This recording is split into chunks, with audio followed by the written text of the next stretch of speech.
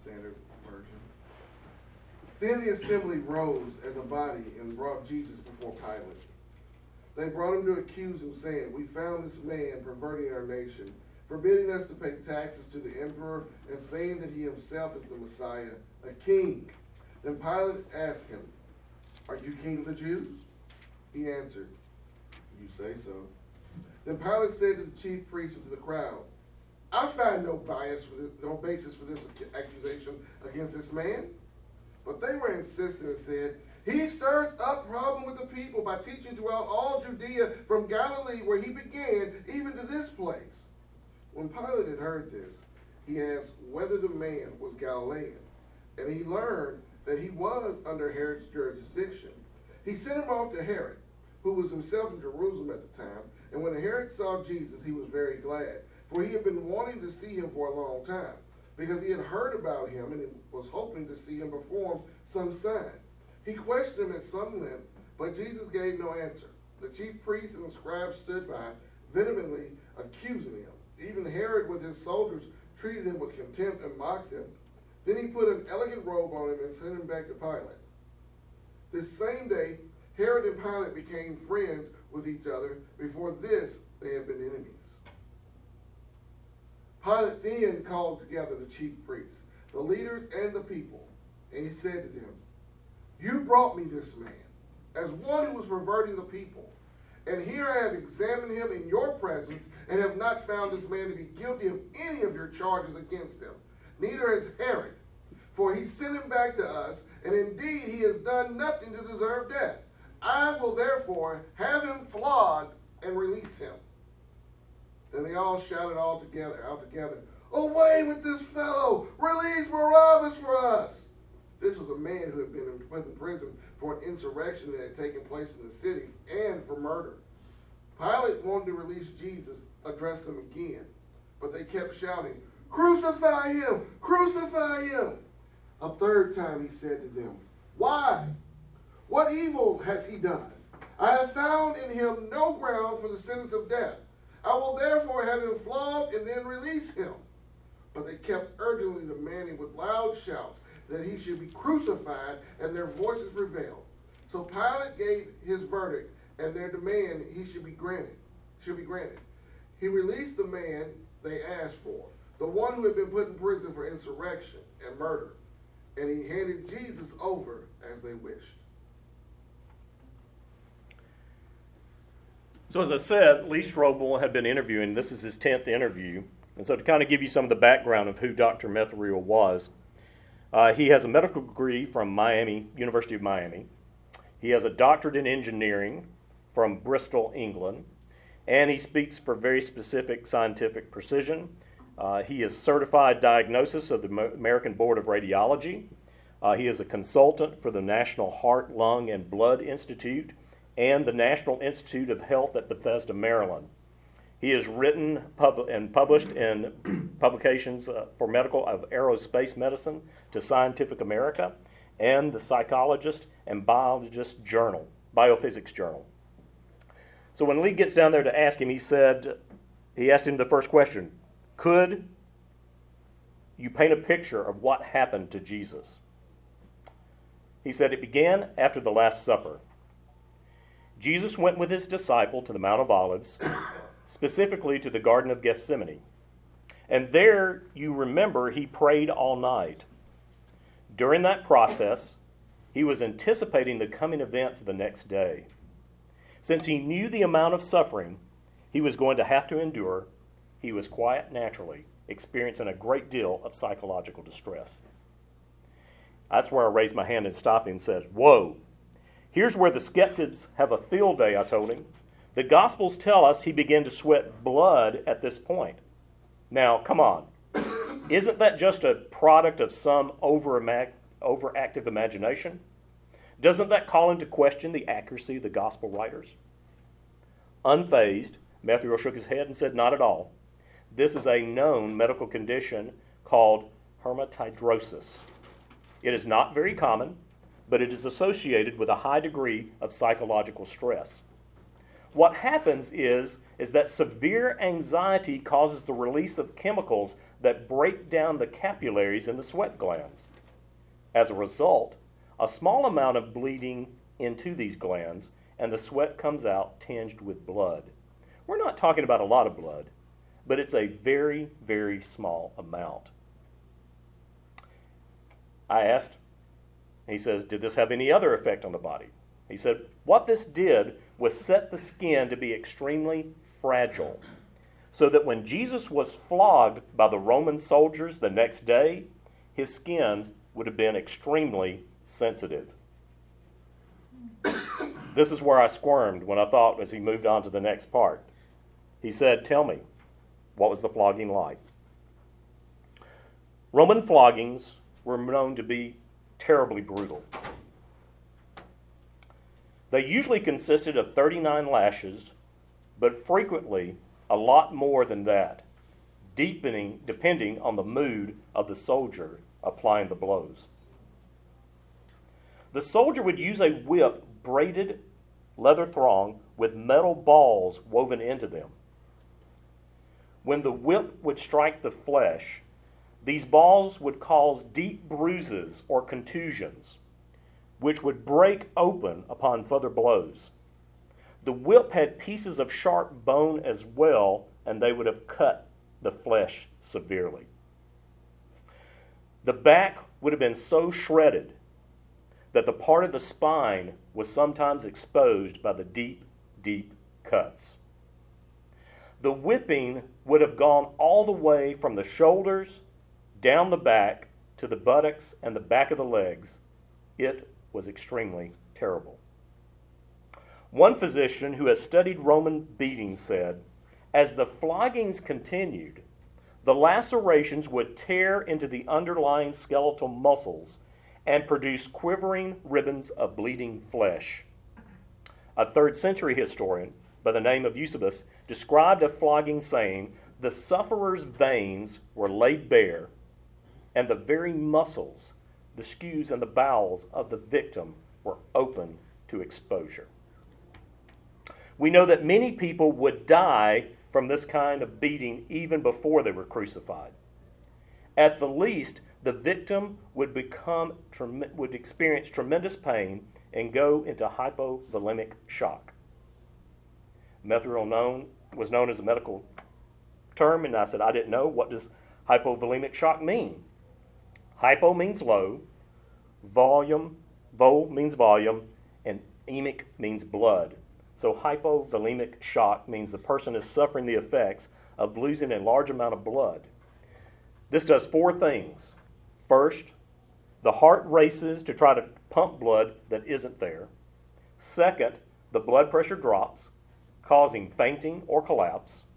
Third, the kidneys stop producing urine to maintain that volume that is left. And fourth, the person becomes very thirsty as the body craves fluids to replace the lost blood volume. Do you see any evidence of this in the gospel? Yes, most definitely. Jesus was in hypovolemic shock as he staggered up the road to the execution at Calvary.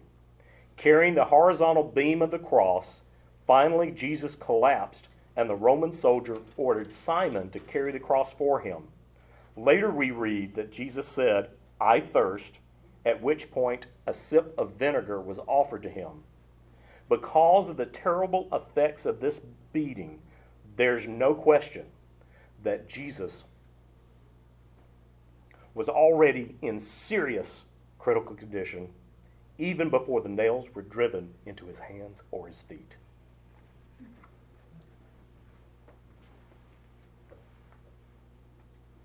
Verse 26. As they led him away, they seized the man, Simon of Cyrene, who was coming from the country, and they laid the cross on him, and made him carry it behind Jesus.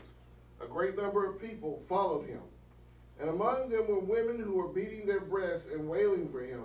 But Jesus turned to them and said, Daughters of Jerusalem, do not weep for me, but weep for yourselves and for your children.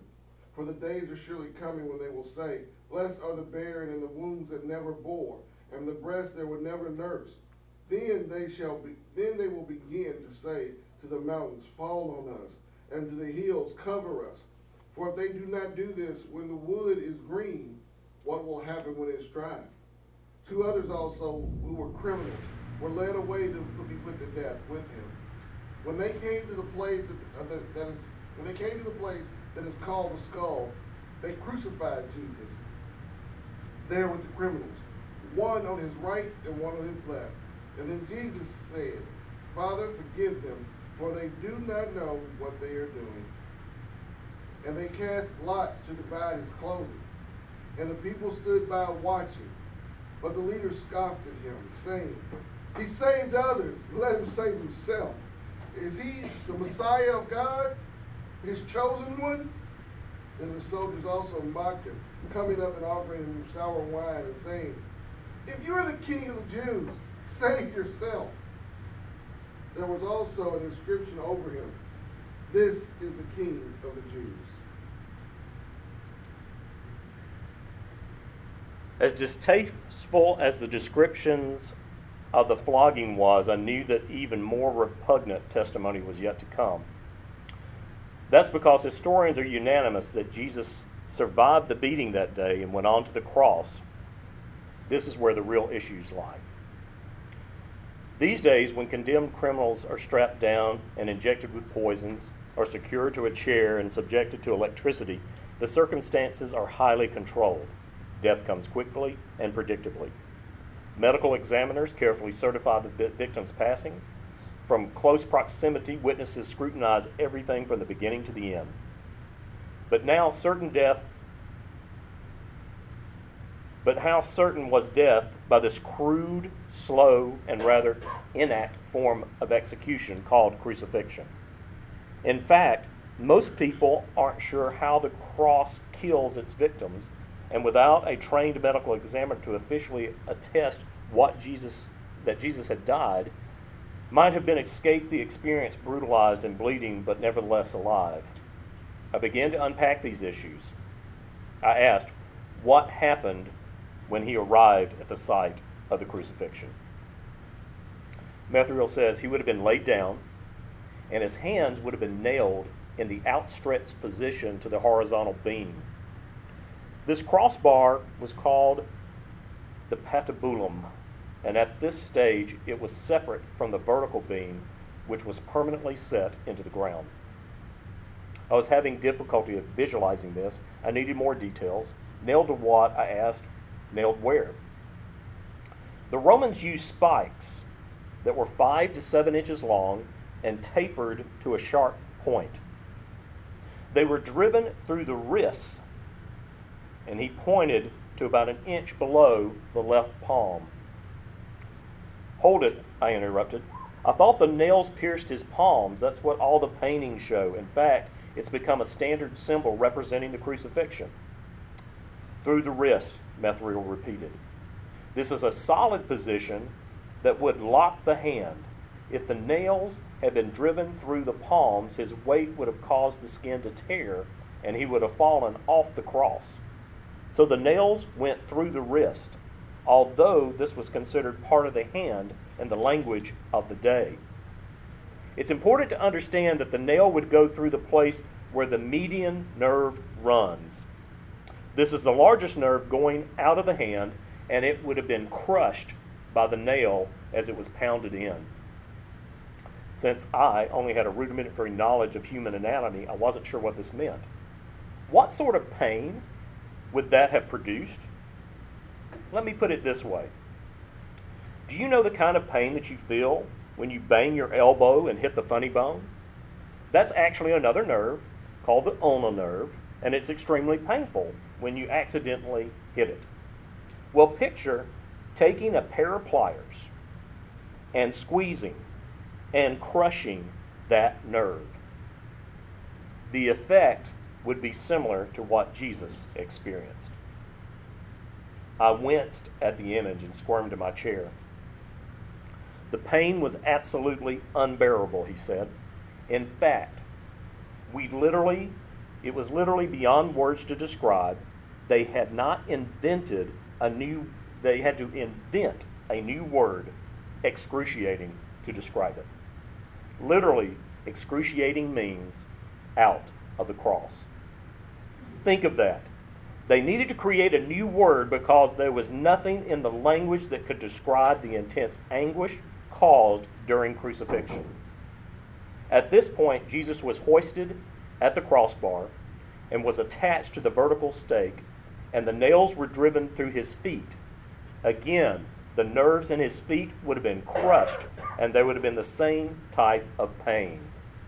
Crushed and severed nerves were certainly bad enough, but I needed to know the effects of hanging on the cross. What stresses would this have put on his body? He answered, first of all, his arms would have been stretched, possibly about 6 inches in length, and both shoulders would have become dislocated. You would have determined this with a simple mathematical equation. This fulfilled the Old Testament prophecy in Psalms 22, which foretold the crucifixion 100 years before it took place and says, "My bones are out of joint."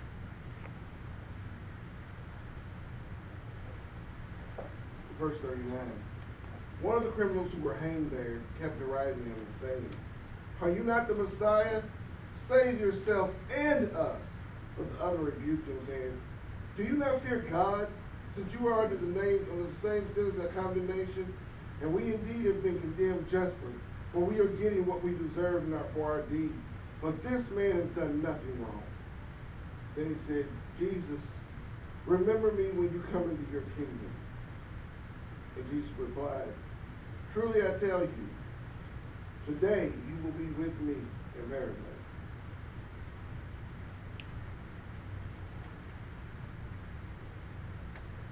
Only a person is hanging in the vertical position. Crucifixion is essentially an agonizing, slow death by asphyxiation. The reason is that the stresses on the muscles and the diaphragm put the chest into an inhale position. Basically, in order to exhale, the individual must push up with his feet so that the tension on the muscles could be eased for a moment. In doing so, the nail would tear through the foot, eventually locking up against the tarsal bones. After managing to exhale, the person then would be able to relax down and take another breath in. Again, he would have to push himself up, exhale, scraping his bloodied back against the coarse wood of the cross. This would go on and on until complete exhaustion would take over, and then the person would not be able to push up anymore and breathe anymore. As the person slows down his breathing, he goes into what's called respiratory acidosis. The carbonic dioxide in the blood is dissolved as carbonic acid, causing the acidity of the blood to increase. This eventually leads to an irregular heartbeat. In fact, with his heart beating erratically, Jesus would have known that he was at the moment of death, which is when he would have been able to say, "Lord, into your hands I commit my spirit." And then he died of cardiac arrest. It was now about noon, and darkness came over the whole land, until 3 p.m, while the sun's light failed, and the curtain of the temple was torn in two. Then Jesus, crying with a loud voice, said, "Father, into your hands I commend my spirit." Having said this, he breathed his last. When the centurion saw that what had taken place, he praised God and said, "Certainly this man was innocent." And when all the crowd who had gathered there for this spectacle saw what had taken place, they returned home beating their breasts. But all of his acquaintances, including the women who had followed him to Galilee, stood at a distance watching these things. This was the clearest explanation I'd ever heard of the death by crucifixion, but Bethuel wasn't done.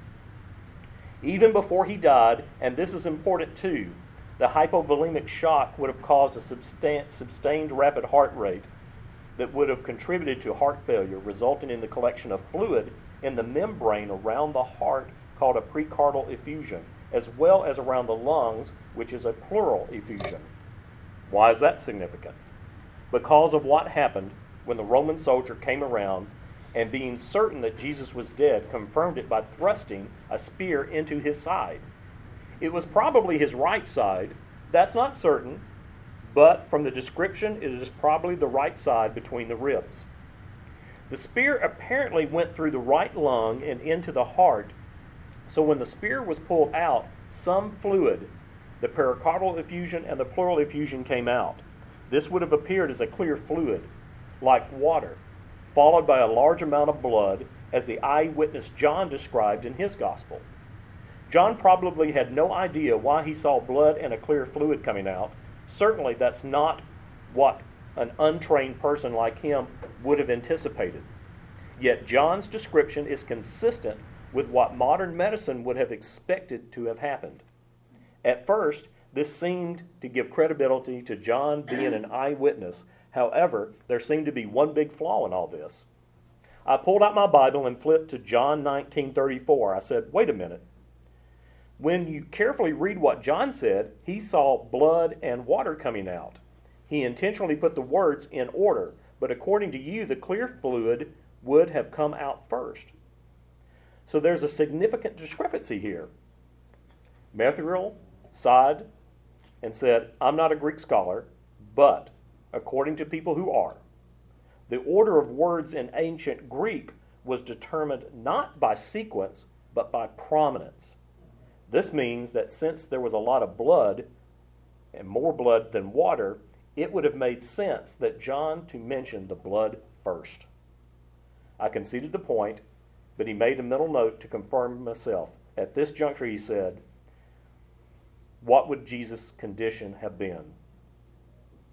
He locked his gaze with mine and said, there is absolutely no doubt Jesus was dead.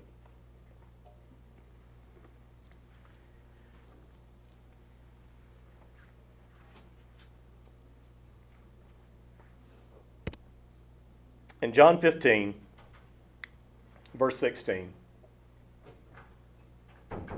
right before he goes into the Mount of Olives, Jesus is talking to the disciples, and he's also talking to us. He said, you did not choose me, but I chose you. So, after hearing this, I just want us to all reflect for a few minutes. I'm going to play this in the background. It's Glad's a cappella project, and the song's called Amazing Love.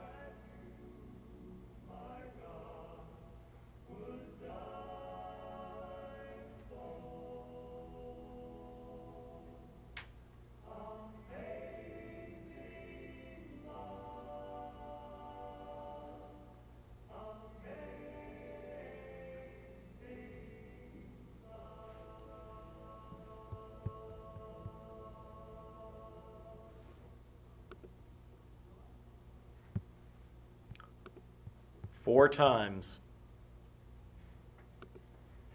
in Jesus' final hours, 4 times,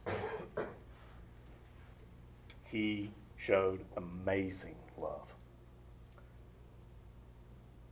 When he's carrying the cross, and then Simon picks it up, and he sees the women of Jerusalem, and he said those words that JB read. He knew that in 70 AD, the Roman Empire was going to surround Jerusalem, and that the people within Jerusalem were going to starve to death. That mothers, these mothers that he was talking to, that they would kill their own children because they could not feed them. And he is showing that amazing love for these women that he knew what was coming. He gets to the cross. Father, forgive them. They know not what they do.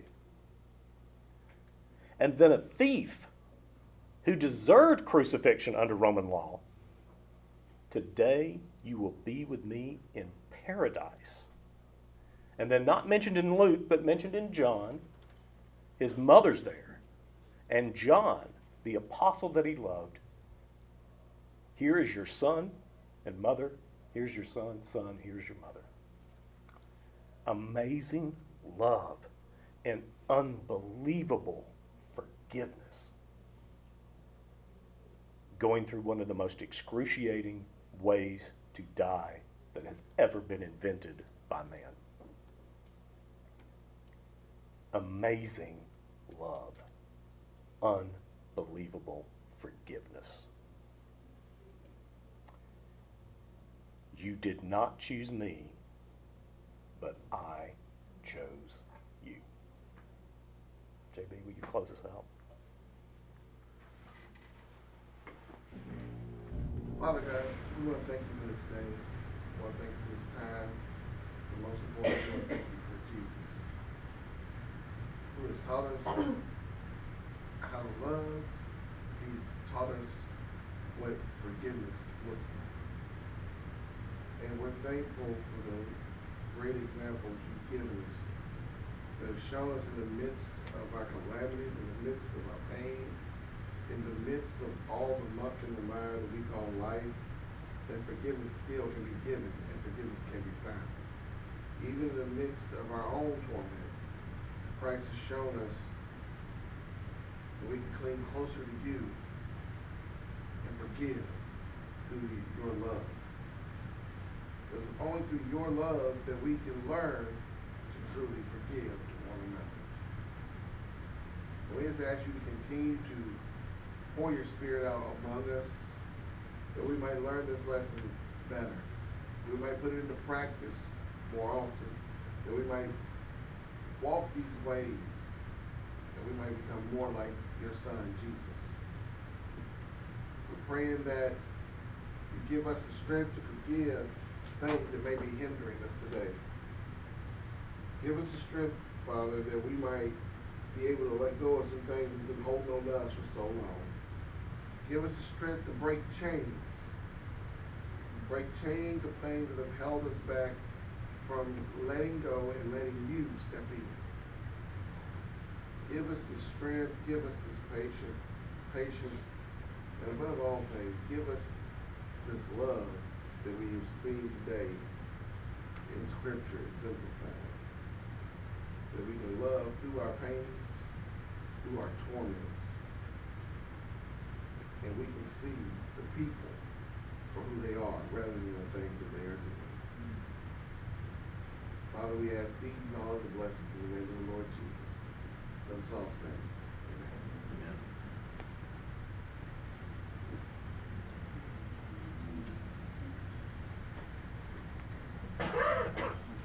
Thank you. Go in peace, go in love.